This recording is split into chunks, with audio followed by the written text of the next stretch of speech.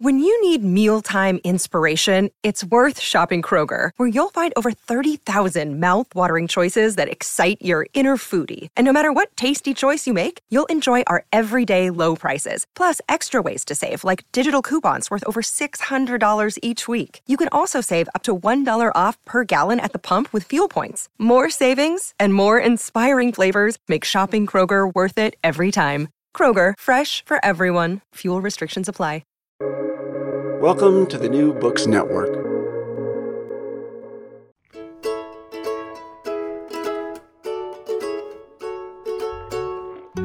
Hello, and welcome to episode 71 of Recall This Book, which is another scintillating, exciting crossover month collaboration with Novel Dialogue, which is a podcast co-hosted by me, John Plotz, and the wonderful Duke scholar Arthi Vade, that puts scholars and critics together to explore how novels are made and what to make of them. That's noveldialogue.org, available wherever you get your podcasts. Way back in the middle of 2020, we brought you conversations with Turkish novelist Orhan Pamuk and with Helen Garner. This month, we first brought you a terrific dialogue between Jennifer Egan and Ivan Krailkamp. And today, our novelist is Carol Phillips, and our scholar is the wonderful comparatist Carina Stan, educated in Romania, Germany, France, and the United States, author of The Art of Distances, Ethical Thinking in 20th Century Literature, and recently of a delightful series of essays on social distance, past and present. Her current book project is After the West, Europe, Humanism, and the Literary Imagination. So our novelist today, Carol Phillips, probably needs no introduction, but I will tell you inadequately and trying to edit out as many adulatory adjectives as I can, that as well as being a professor of English at Yale, an author of 3 books of nonfiction and a number of celebrated plays, he's the world-renowned author of, by my count, 11 novels, from his 1985 The Final Passage to 2018's A View of the Empire at Sunset. So I'm going to leave it to Carina to unpack the full range of his fictional genius and focus on a single tiny point, which is my own first semester as a lowly assistant professor more than 2 decades ago. My contemporary fiction class ended with his 1991 Cambridge. And I remember staying up late at night making a list of the words that were italicized in the book, they were italicized as a way of marking their strangeness to that particular narrator, whom readers see trying valiantly to make order, to make language, to make, you might say, kind of a non-italicized sense out of the strange world into which she has been thrown. The ensuing discussion with my students, who I think were still in their own kind of italicizing phrase of being away from home for the first time, and probably I was in my italicizing phase of being a professor for the first time, it remains vividly present to me. And I think it's a small token of what Carol Phillips's work has done and will go on doing for those who read it, the kind of imaginative doors that it opens. So that's the end of my rhythm section solo, and I will say, Carina and Kaz, over to you guys. Thanks. Hi, thank you very much, John, for the lovely introduction and also for having us. And also thank you, Carol Phillips, for engaging in this conversation with me. So I would like to take us back to the beginning when you decided to become a writer. I know that you traveled to the US for the first time at 20 after living in the UK since the age of 4 months. You took the Greyhound to California and spent a long afternoon reading Richard Wright's Native Son. And in The European Tribe, you describe that experience in the following terms, and I hope it's all right that I will give a brief quote from that book. You say, "I felt as if an explosion had taken place inside my head.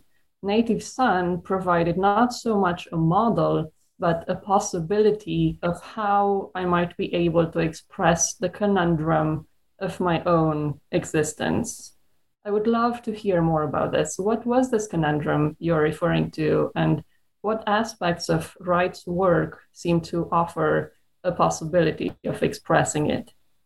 It sounds a little pompous now to hear the conundrum of my, I'm not sure I was thinking quite that clinically, although it probably sounded nice and grand to me a few years later to phrase it in that way. But clearly the big problem that was going on was it feels slightly embarrassing to say it now, was that I'd never read a book by a Black person.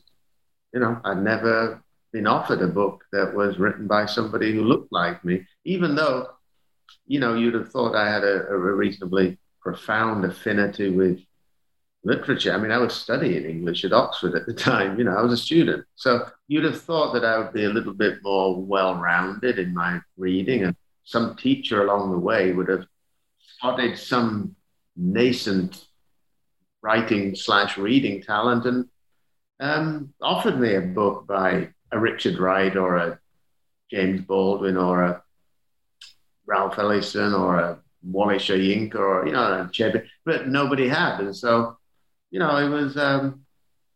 was both wonderful and quite daunting to realize that people who looked like me could write books and did write books. But then, of course, there was the subject matter of the book, which was sort of urban angst, the kind of terrible fear of a life being lived in the inner city, which was my life as a working class kid, immigrant kid in England. I spent most of my time reading books about, Jane Austen and Vickers tea parties and, a rather kind of middle class existence that was the norm to me. I thought that's what books had to be about. So there was a kind of double whammy, both the identity politics of not having read a book by a Black person, but then, the content as well was opened up all sorts of possibilities. So Richard Wright was also important to James Baldwin, who also went to Paris at the beginning of his stay, received support from Wright, who was already there. What I'm actually interested is your own What I'm interested in is your own connection with James Baldwin. You recall in A Life in 10 Chapters that at 18 you were, completely overwhelmed by Baldwin's brutal prose, by the sheer audacity of the first line in Blues for Mr. Charlie. So I imagine it must have been really thrilling to meet him in person in Paul de Vence. So how was that? And what was Baldwin like as a person? Yeah, no, I mean, as I said, Wright's novel, Native Son, was the first book I'd read by a Black person. I had read Blues for Mr. Charlie, which is a play.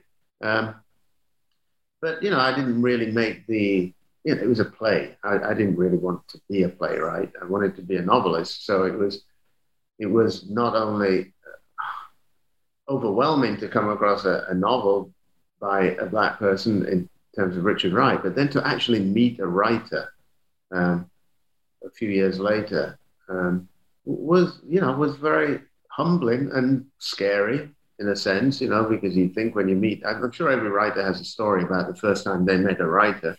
And these days, because of the proliferation of, writers disporting themselves on university campuses, most likely it would happen before university. But in my case, we didn't have writers on campus. And so I wasn't going to meet a writer when I was an undergraduate.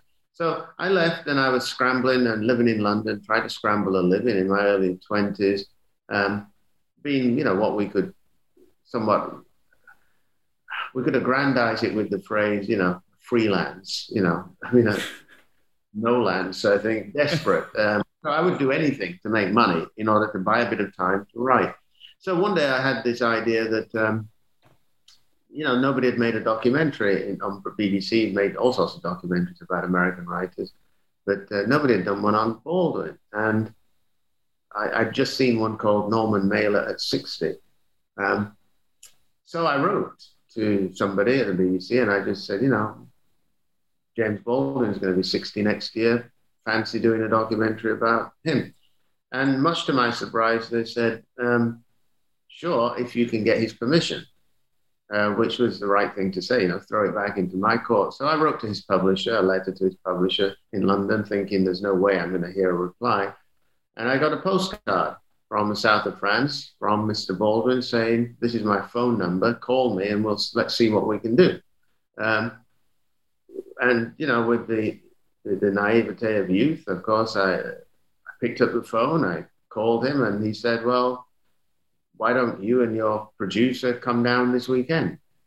And I thought, what producer? You know, we don't really have anything yet.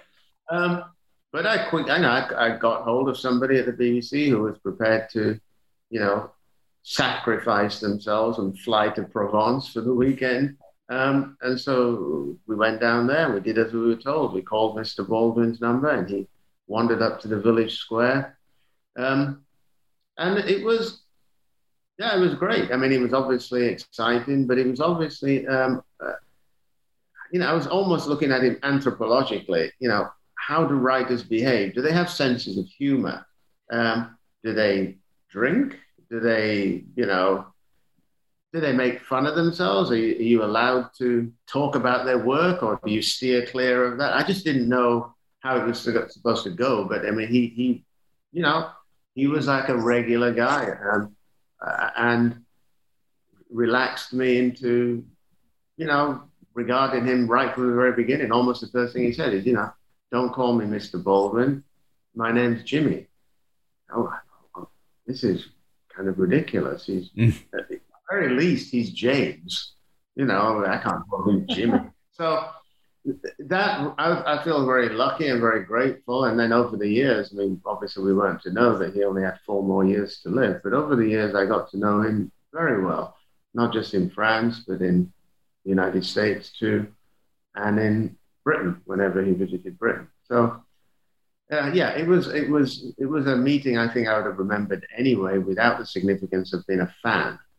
But it was a meeting that had great it had great resonance because it was the first encounter with somebody who wrote books. So, in what terms would you describe your relationship with Baldwin's writing? Well, I think that you're probably onto something when you talk about the, you know, a concern with dignity, but I think that's probably more deeply connected to another word, which is performance. You know, one performs one's race. I mean, you know, in societies which are highly racialized, you know, I hesitate to say the obvious, racist, you are backed into a corner, obviously, into performing a certain sense of yourself. I mean, obviously, this kind of performance of identity goes way beyond race. It includes gender, obviously. It includes, you know, in the United States of America, it begins at Ellis Island, where you change your name to something that is pronounceable. You're performing. But Baldwin was a great one for an interest in the performative, you know, a child preacher, a deep affection and love of film, and the soapbox as his career developed. And I think as a person who was interested in the theatre, and who grew up in a sort of society in which you were expected to perform your identity too, as a British colonial subject, you had a somewhat toxic identity thrust upon you that you had to sometimes act out against. So for all of these reasons, I think this notion of dignity/performance, which was at the heart of his work, was inevitably going to be a part of what I wrote. But having said all of that, obviously I wasn't thinking that consciously of it, but perhaps that's one of the reasons why I was always attracted to his work and always felt some kind of kinship with it. And, you know, you've already touched upon one other thing. You know, even when I hear the phrase, you know, the conundrum of my existence, that's such a Baldwin phrase. You know, it has a kind of a high preacher's tone to it. And, you know, obviously that is not a phrase I would use now, but back in the 80s, I'm sure, when I was beginning writing and reading Baldwin quite assiduously, some of that by some process of osmosis is going to creep into work too. Kaz, can I just jump in on that question of the performance and performative to connect it to something you said earlier about knowing that you didn't want to be a playwright, that you wanted to write novels? Can you say more? Because that seems like there's a tension there, because performative and, you know, that people line up performative with the theater, but you didn't, that's not how you thought about it. You thought about it more in terms of fiction writing.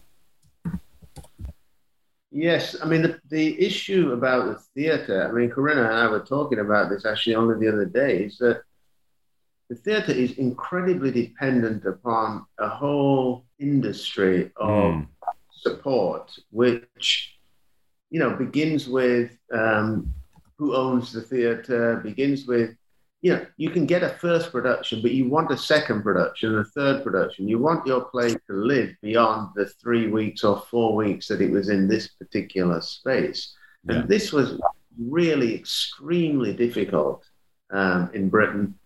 If you were writing a play that had any black actors in it, effectively you had no shelf life. Now, this was the same in the United States of America too. But if you were interested, and if in having some kind of a shelf life, and if you hadn't got those connections to an institution or a director or a producer, what I actually, to be honest, I think of as sort of old school tie connections. If you don't have them, you're really witnessing your plays, unless you're very lucky. You witness your plays performed and then die. And then there's a tremendous pressure on you to write another one because you're not entering any world where there's a chance to revisit it and look again. So it for me, from very early, even though the theater I think probably was my first love, I realized it was going to be a rather uncomfortable merry-go-round for me if I went down that particular route. Yeah, thanks. One of the reasons why I began with these questions about Wright and Baldwin is that they were both Black writers who traveled to Europe and lived there for an extended period of time. And as a European, as John mentioned, I'm actually from Romania, so an Eastern European, that's a sort of internal other. I am really fascinated by this because both Wright and Baldwin and so many before them defamiliarize Europe for me. So they see it from a very different vantage point, which relativizes my perceived otherness. And this is something I experienced when I read your travelogue, The European Tribe, the record of your journey through Europe that you took in your 20s. And I recently came across Johnny Pitts, the author of Afropean, who was inspired by your travels through Europe, about which he writes. Carroll wandered as a young Black man in his 20s through white Europe before the work of his generation had helped the continent even entertain the idea that there were Black people taking an active part in its societies. The work is quietly subversive, so he writes here about the European tribe, playing with the notion of an approach white people often assume when traveling in Africa, as an outsider observing a strange tribe practicing odd rituals. He normalized the Black gaze, becoming an invisible eye, and instead otherized Europeans as something strange and exotic with a nudge and a wink. I would love to hear more about this idea of otherizing Europeans, both from the perspective of writers like Wright and Baldwin, but also from your perspective. Yeah, I mean, it's very interesting. Wright and Baldwin arriving in Europe in the 1940s were effectively exchanging one world for another world. There wasn't a tremendous amount of synchronicity, and there's not many bridges and tunnels that had been dug culturally and in other ways between Europe and the United States of America. People had been there, Josephine Baker, the jazz musicians that were there in the early part of the 20th century. So people had arrived, but it was still an escape from America. It was another world. It was almost a world where you could begin again.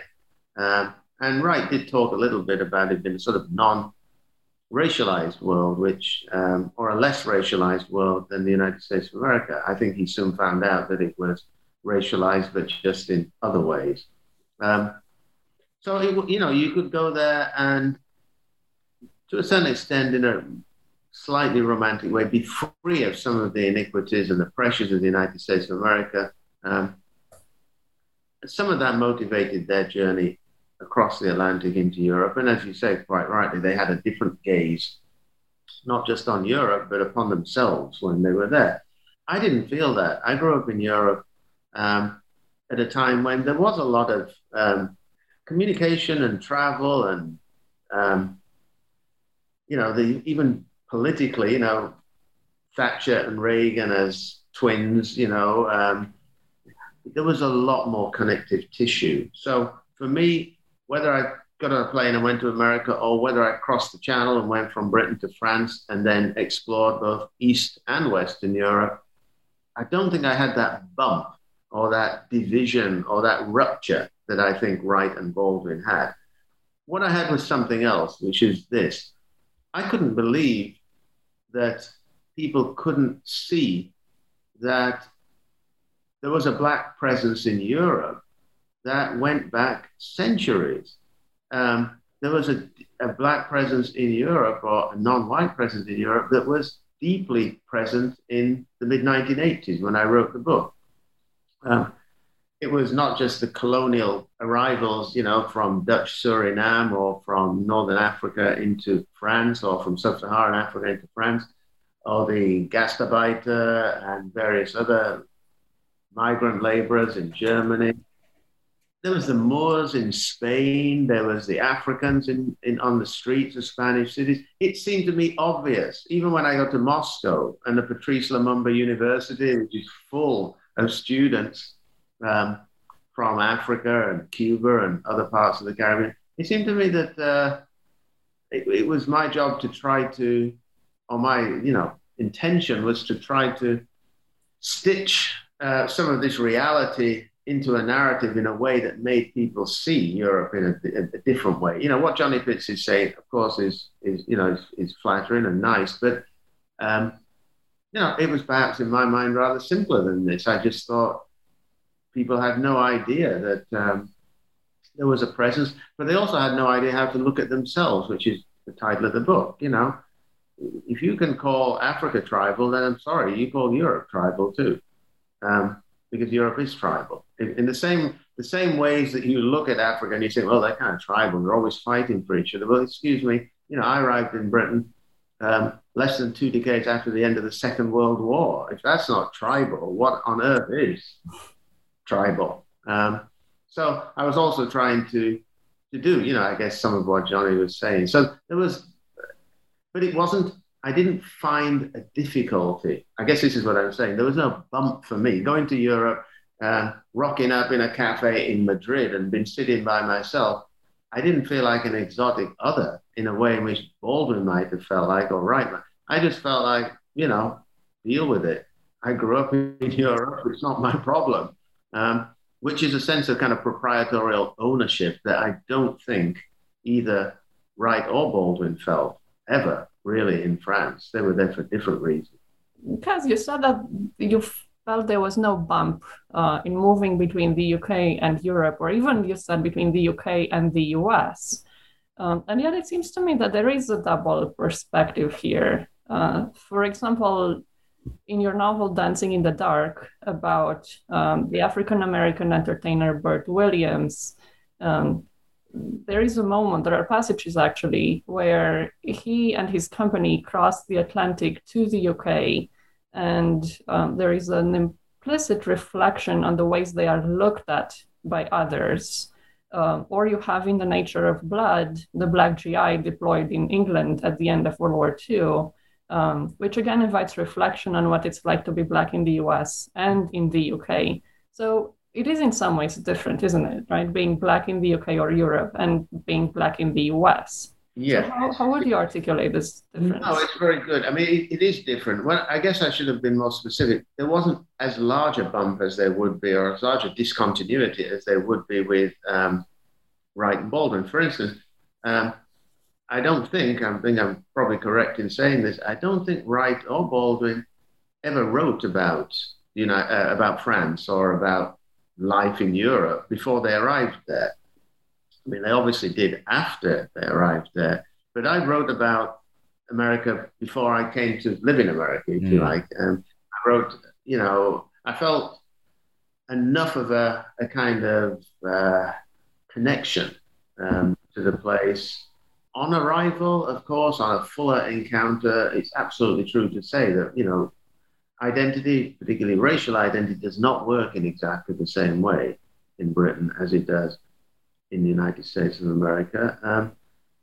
But there was enough that I was able to feel that I recognized something, that there was enough that was going on that was familiar to me. I think perhaps the language, certainly in the case of the United States of America, perhaps not having to learn another language, although some would question whether American English is, but not having to do what Baldwin had to do and Wright had to do, arrive and they had to learn a language. They had to learn to think in a language. They never went as far as Beckett and actually wrote in that language as well. But I didn't have some of the ruptures that they had to navigate. But there were still things that I had to understand, and still some things that I struggled to understand. And you're right when you point to Dancing in the Dark, because that was a novel, specifically about, reinvention and performance in the United States of America, that I don't think I would have written if I'd have remained in Britain. I'm going to go off script for a moment here. So let's play a game. Are you in? Mm-hmm. I know you're very fond of sports. So if you could pick one of the following, what would you have? You would have, for example, a ticket to travel back in time to 1951 and watch live the boxing match between Randolph Turpin and Sugar Ray Robinson that you evoke in Foreigners, and then have dinner with Turpin, or the capacity to teleport yourself to see live every Leeds United game in a season, or the opportunity to play golf with, let's say, Hideaki Matsuyama. Okay. It would be the Leeds. It would be the Leeds. It would be it would be the thing that spoke most clearly to my own sense of my own identity. Golf, I love golf, you're right. But, there's elements of golf where it's a country club sport. And I play golf in the knowledge that, even before I get out of the car at whatever golf club, I wonder, okay, when's somebody going to look and wonder, is that my caddy for the day? So I'm always aware of, golf is always going to be that kind of a sport where anybody who doesn't look like they fit in is going to have to deal with whatever. I mean, it's kind of, I'm not sure what I'd say to our current Masters champion, except, you were the first one. Yeah, I've got some understanding of what it means like to be the first one. Or, you're the only Asian guy in the room at next year's Masters dinner. Yeah, I've been there, not at the Masters dinner, but I've been the only one in the room. So that conversation would last about 5 minutes, and then he would realize how bad I was at golf, and it would be just disappointing for the rest of the afternoon. The fight with Sugar Ray Robinson and Turpin, I was fascinated by Turpin enough to write about it, and I do sort of like boxing, but one of the things I find uncomfortable about boxing, I've only ever really been to one live boxing match, or one boxing fight, is, it's summed up in the sort of battle royal scene in Ellison's Invisible Man. The idea of people paying money and putting on dinner jackets to watch two black guys hit each other makes me kind of slightly uncomfortable too. So I think I'd avoid that, even though I did find the social, and I do find the social politics around boxing fascinating. But, just for sheer pleasure, I grew up like most working class kids in England, feeling a passionate affiliation to a football team, which becomes a part of your identity in a way that even now, as a guy in his early 60s, I can't shake. I would never want to. And I feel as loyal to that aspect of my kind of class and geographical origins as I do to any kind of loyalty to my racial or gender origins. It's very important to me what the history of that team and what the way in which people were basically, it's like church. People are able to endure a tremendous amount of psychological damage in their life because of the adrenaline boost that they get just for a couple of hours on a weekend, whether it's in a church or whether it's in a football ground. It just allows people to endure. And that's one of the things I respect about football. At some point, Coetzee wrote in a review that your work is about what the West would like to forget. What do you think about this characterization? Well, I mean, I think there's some truth in that, because when you grow up in a world or a society, and eventually that society, as you travel a bit more, it becomes, it becomes grand enough perhaps to say a world, in which you're constantly having to explain who you are.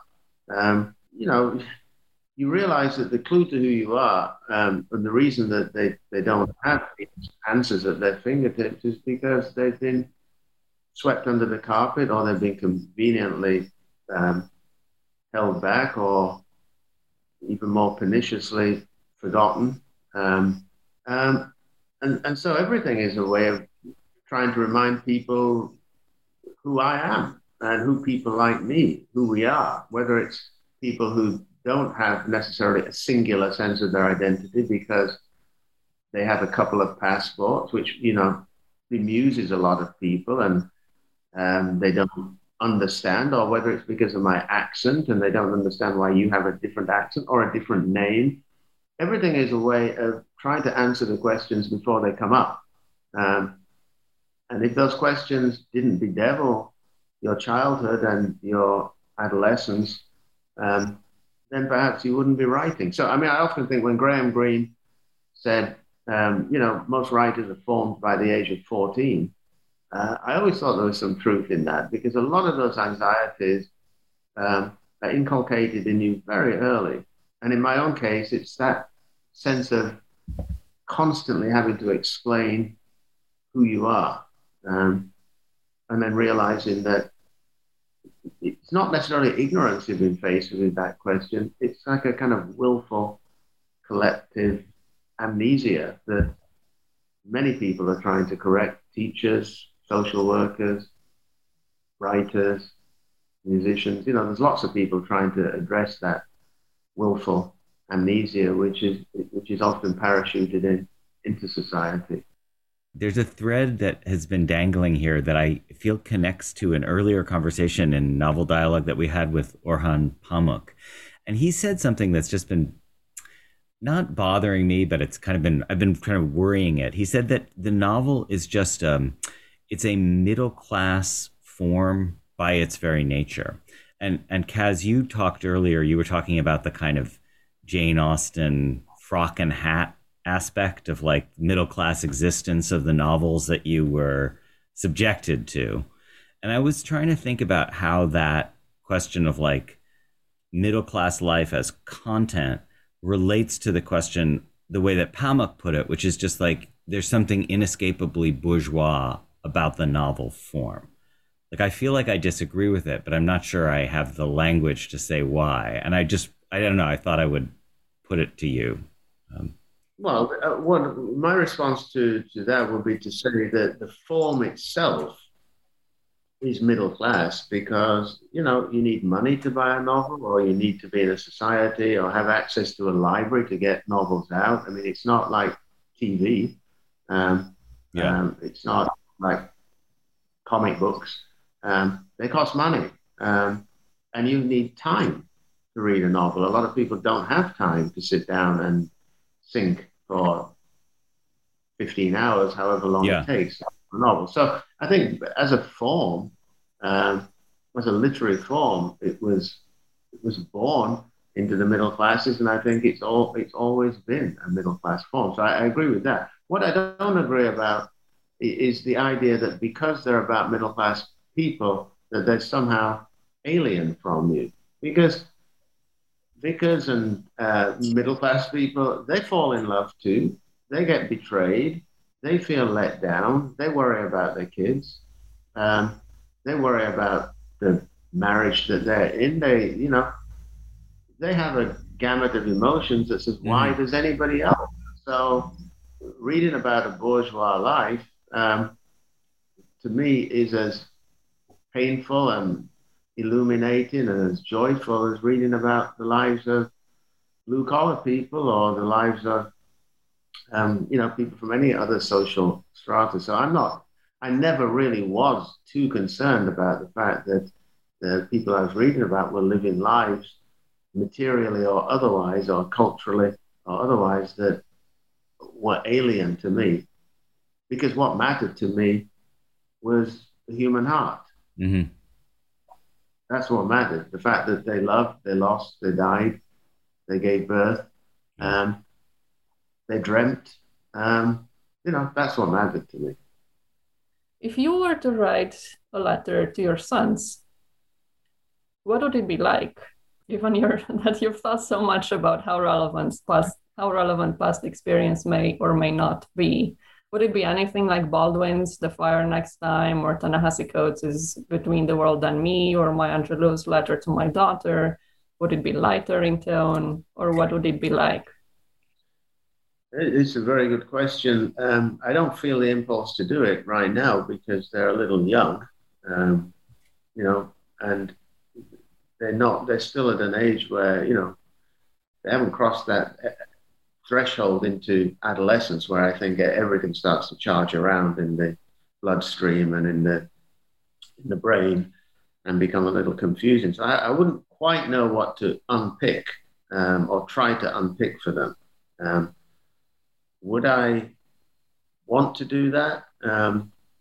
Probably, because it comes from, in the case of all of those authors, it comes from a place of love and wanting to protect the next generation, or give them some kind of a guideline or some map or some understanding of how they might comport themselves to perhaps make this journey through life without some of the anxiety and pain that's perhaps been visited upon you or you and your generation. So I think it comes from a very good place, the impulse to want to do that. Would it actually, would it connect? Would they take it on board, or would it go in one ear and come out the other? Would they be texting as they were reading it? Would they be channel hopping or whatever they do these days? Would they be Instagramming as it was on one screen and they pop up on another platform? They're doing something. I don't know. I really don't know. I don't have a great deal of faith in human common sense that we learn from the past. I don't actually think I think the evidence is pretty overwhelming that we can be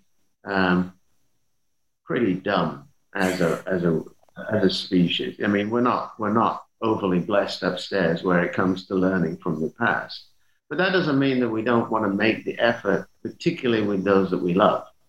And our purpose is to protect them, to do it. But in general, what's the alternative generally to not trying to get people to improve from one generation to the next in whatever ways you do it? I mean, what's the alternative? The alternative is to basically throw in the towel, to use a boxing analogy. It's to just give up. And I don't think any of us as teachers, as writers, as educators in the broader sense, as parents, I don't think any of us want to do that. Because to give up is to embrace a kind of darkness which mitigates against what we do, what this podcast is about. It's trying to help people understand. Can I ask just a tiny follow-up on that, Gus? Because I agree with Karina. Like when I think about what I love about your novels, I love the internal gaps, the sort of historical jumps, and also the way that they challenge the reader to think about, do we learn from the past? Like, can I look at this experience of someone, 150 years ago and have it resonate? Can I, like, who are the other writers that you feel like you're in conversation with? I mean, I think about historical novel writers like Tolstoy or like Sir Walter Scott from the past, but also people like Sebald. Are any of who resonates for you when you think about what you're trying to do with past and present? I think the writers that have over the years struck me as, struck a note which basically I recognize. I've mentioned a couple of Eliot, Wrestling with the Past, Sebald, certainly, completely haunted by the past. I would say terrorized by the past in a kind of eloquent and lyrical way. Coetzee, to a certain extent too, particularly his earlier work. Faulkner had a huge impression upon me when I was a student first reading his work, because it's all about the difficulty / impossibility of stitching the past to the present. And if you can't stitch the past to the present, as we know, it's very difficult to channel away to any kind of future. But Faulkner not only had this as a sort of thematic central beat to his work, but he also managed to engineer the structure of his novels so that they reflected that. And you mentioned with the italicized passages. That's what Faulkner does. When he's trying to slip time, he uses italics, and he doesn't always give you very clear guidelines and a very clear map through the work. You have to do a little bit of the work yourself. You have to do a little labor to understand how the past relates to the present. But that's a similar kind of labor to that which the characters are trying to do as well. So there's almost a sort of a sense that you're in this together. In a novel like Absalom, you can tell these two young people, well, yeah, I'm reading it as a young person too, and they're struggling. I'm struggling a little bit to know what's going on. So, but you get there in the end because you know that that's the only by moving forward and doing that work will a more coherent picture become visible to you. Thanks. By the way of struggling, and this is the signature question of this podcast. So what do you do when you're struggling with writing? What's your favorite treat? And it doesn't have to be food. It can be anything, whatever it is that you do. Well, my favorite treat is to stop writing. I think that I don't feel obliged to write. I write because I've got something to say. And I think as soon as I haven't got anything to say, I'm quite happy to stop. I don't want to get into the habit of feeling like a columnist. I used to write for the newspaper, The Guardian, and they offered me a column. They said, well, we'll give you like a column, and you'll file every 2 weeks, and the contract will be fatter and more remuneration, greater security. And I said, no, I don't want a column, because what's going to happen is some weeks I'm actually going to have nothing to say. And yet I'm contractually obliged to write 2,000 words. So, I settled for my sort of loose, rather insecure arrangement with them, whereby if I had something to say, I would tell them, and they could actually keep all the power to themselves and say, well, that's boring. But I prefer that because I don't ever want to become the sort of person that writes just because they're a writer. I kind of began this peasant's pilgrimage into the heart of this profession with the idea that I have something to say. And I sort of made a pledge to myself that when I didn't have anything to say, I'd have the good manners to shut up. When I'm running into trouble, I would much rather open a bottle of beer and watch a football game on the TV, or soccer on the TV. Much rather do that than write. Much rather do that. But then there are times when actually I'd much rather be at my desk. But if I'm at my desk and thinking, then That's fine. There's always soccer on the TV these days, and there's always beer in the fridge. All right. Well, I think with that, that's my cue to thank you both for this terrific conversation. Thanks so much, Kaz. Thanks, Karina. It's great. Here I am again as your Recall This Book host to thank Arthi Vadi and the Novel Dialogue team, that's noveldialogue.org, for that crossover episode. Recall This Book itself is hosted by Elizabeth Ferry and me and is sponsored by the Mandel Humanities Center, sound editing by Naomi Cohen, website design and social media by Miranda Peary. So from all of us at Novel Dialogue and at RTB, thanks for listening.